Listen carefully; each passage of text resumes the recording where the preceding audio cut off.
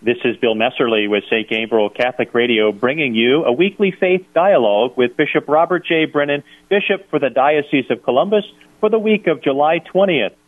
During these Bishop Brennan updates, he wishes to share with us the joy of the gospel and the splendor of truth, and to encourage us to live and to share the gospel in our own lives. Welcome, Your Excellency. Thank you. Boy, I miss everyone. I know this is a special season for renewal with vacations, and you've had a chance to have a breather. I'm having a chance this week, and in fact, the mug that I'm looking at in front of me says, "I'm not grumping in the morning, I'm selective in my kindness." Isn't that a tough way to look at things?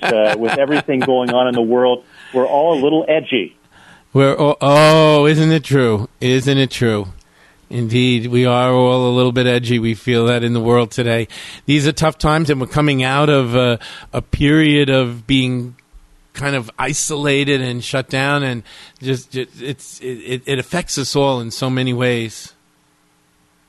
It really does. And yesterday's reading from the book of Wisdom chapter 12, says, "And you taught your people, God, by these deeds, and that those who are just must be kind." Isn't that a call for us today? Indeed. That's something I keep going back when I saw that over the weekend, and, that beautiful line, "You teach us, O Lord, that those who are just..." You teach us by these things. That's a key thing. You teach us by these things, by these deeds, that those who are just must be kind. The Book of Wisdom on Sunday was talking about the great things that God has done. God's might is the source of justice. His mastery over things makes him lenient, merciful. He shows perfection when there's a lack of faith, and he judges with clemency. He does all these wonderful things. He's ever present. He's always providing for his people. And after praising God for all the great things that he does for us, the Book of Wisdom says, "And you taught your people by these deeds." So where do we learn it? We learn it from God. We learn it. Where's the power of God? It's in Jesus crucified. It's God's gift of himself. And so you teach us that those who are just must be kind. And kindness is not a selective process, is it?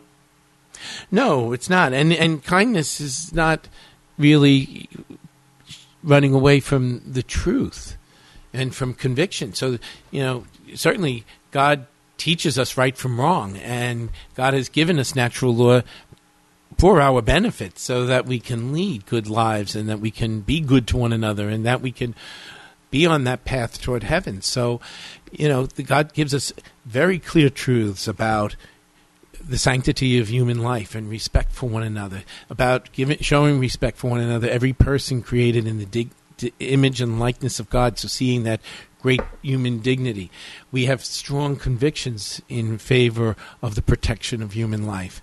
We have strong convictions in terms of attitudes of violence and hatred and rejection of all those things, of racism, of division. There's so much violence in the world, and we reject all of that. So these are all truths: the truth of the human person created in the image and likeness of God, and the truth of the human person, male and female, of sexual intimacy inside the context of the lifelong commitment of marriage between one man, one woman. All these truths are there. God's kindness doesn't mean shrinking away from the truth, but what does it say? Those who are just must be kind.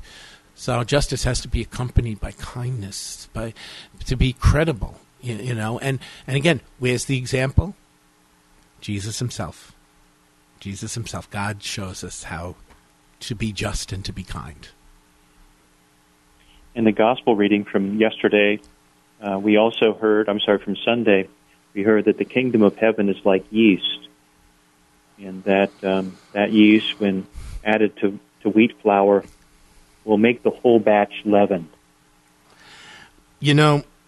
That's so true. And you think about how the yeast gets in and then and rises, just transforms the whole thing. So when God's word, all these parables about the seed and about yeast, they refer to God's word. And so when we allow God's word to take root in our lives, it takes over and it transforms us. But when we're transformed by the gospel, that has a transforming effect on the world around us. Bill, the parable just before it, which was sort of the same theme, is one that I always laugh about, the parable of the mustard seed. Now, most of us know about the mustard seed, that tiny, tiny seed. And many of us have actually even seen a mustard seed, right? Now, have you ever seen a mustard tree? In a picture, but not in person. In a picture, okay. There you go. It's not a pretty sight, is it? The it's mustard tree does. It's big, but it's not tall.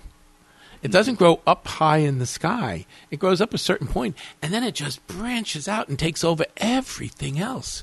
You have a mustard tree growing in your backyard, you're not getting anything else growing back there. And that's like the yeast. If we're authentic, if it's true that God's word takes root in our lives, if we allow the word of God to be planted in our lives and in our hearts, that means it's going to push everything else out of the way. It's got to push away greed and self-interest and bitterness and all those things that divide and harm. God's word, when it's going to push all of that out, and it's going to take over our lives. And not only that, but like the mustard tree that takes over the yard, or the yeast that takes over the dough, if it's authentically planted in our hearts, the word of God has to inform our decisions, our political decisions, our career decisions, our values and ethics in the world, in the marketplace. It has to affect our relationships. It has to affect the way we speak to one another. That's where, again, that line comes in. Those who are just must be kind. If the word of God spreads, it has to push out all that bitterness. And, then I go back to the first reading. And I know in my life, I can only speak for myself, but, the weeds in the wheat, there's still a few more weeds in there, and maybe all the bitterness doesn't get pushed out, but we have to let it get pushed out. That's God's word will do it. We have to let it. Let's not try to hold on to it. And he wishes not to take those weeds out, lest it would hurt us. Lest it would hurt us. So what he does is he takes over. But what does he do? Let the good come forward. St. Paul says, do not be conquered by evil, but conquer evil by doing good. Don't reduce yourself to that destruction, but conquer evil by doing good. And so, it's interesting. These are the readings that were given to us for this week. This isn't something that we chose, but boy, doesn't that help us to look at the world in a different perspective, even today, with even that line right after about doing about those who just must be kind. He said, and you give your children good ground for hope, that you would permit repentance for their sins. God gives us good ground for hope by his mercy, and I would say even for the world. So it says here, kind of individually, you give your children good ground for hope that you would permit repentance for their sins. But we can't lose hope in the world. In the end, things get messy. The weeds are growing in along the wheat. In the end, there's good and evil. In the end, it's a lot regrettable. We need to commit ourselves to the good with kindness, but we have to also trust. We have to trust that God's word is really the real transforming power in the world. God's word is the real transforming power, and it begins by transforming my life. You've been listening to Bishop Robert J. Brennan, Bishop for the Diocese of Columbus, as he gives us his words of hope. They come from our Lord himself in sacred scripture, the Book of Wisdom, chapter 12. Bishop Brennan, could you close us with a prayer? Indeed. One other reading, the other reading in Sunday's Gospel is that the Spirit comes to our aid in a weakness that we don't know how to pray. And yet God did teach us how to pray, didn't he? God came, lived among us, and he taught us how to pray. So why don't we pray as Jesus taught us? In the name of the Father, and of the Son, and of the Holy Spirit, amen. Our Father, who art in heaven, hallowed be thy name. Thy kingdom come, thy will be done, on earth as it is in heaven. Give us this day our daily bread, and forgive us our trespasses as we forgive those who trespass against us. And lead us not into temptation, but deliver us from evil. Amen. In the name of the Father, and of the Son, and of the Holy Spirit, amen. Well, thank you for joining us again, Bishop Brennan. You've been listening to the weekly Faith Dialogue with Bishop Robert J. Brennan, Bishop for the Diocese of Columbus. And now we rejoin our regularly scheduled programming already in progress.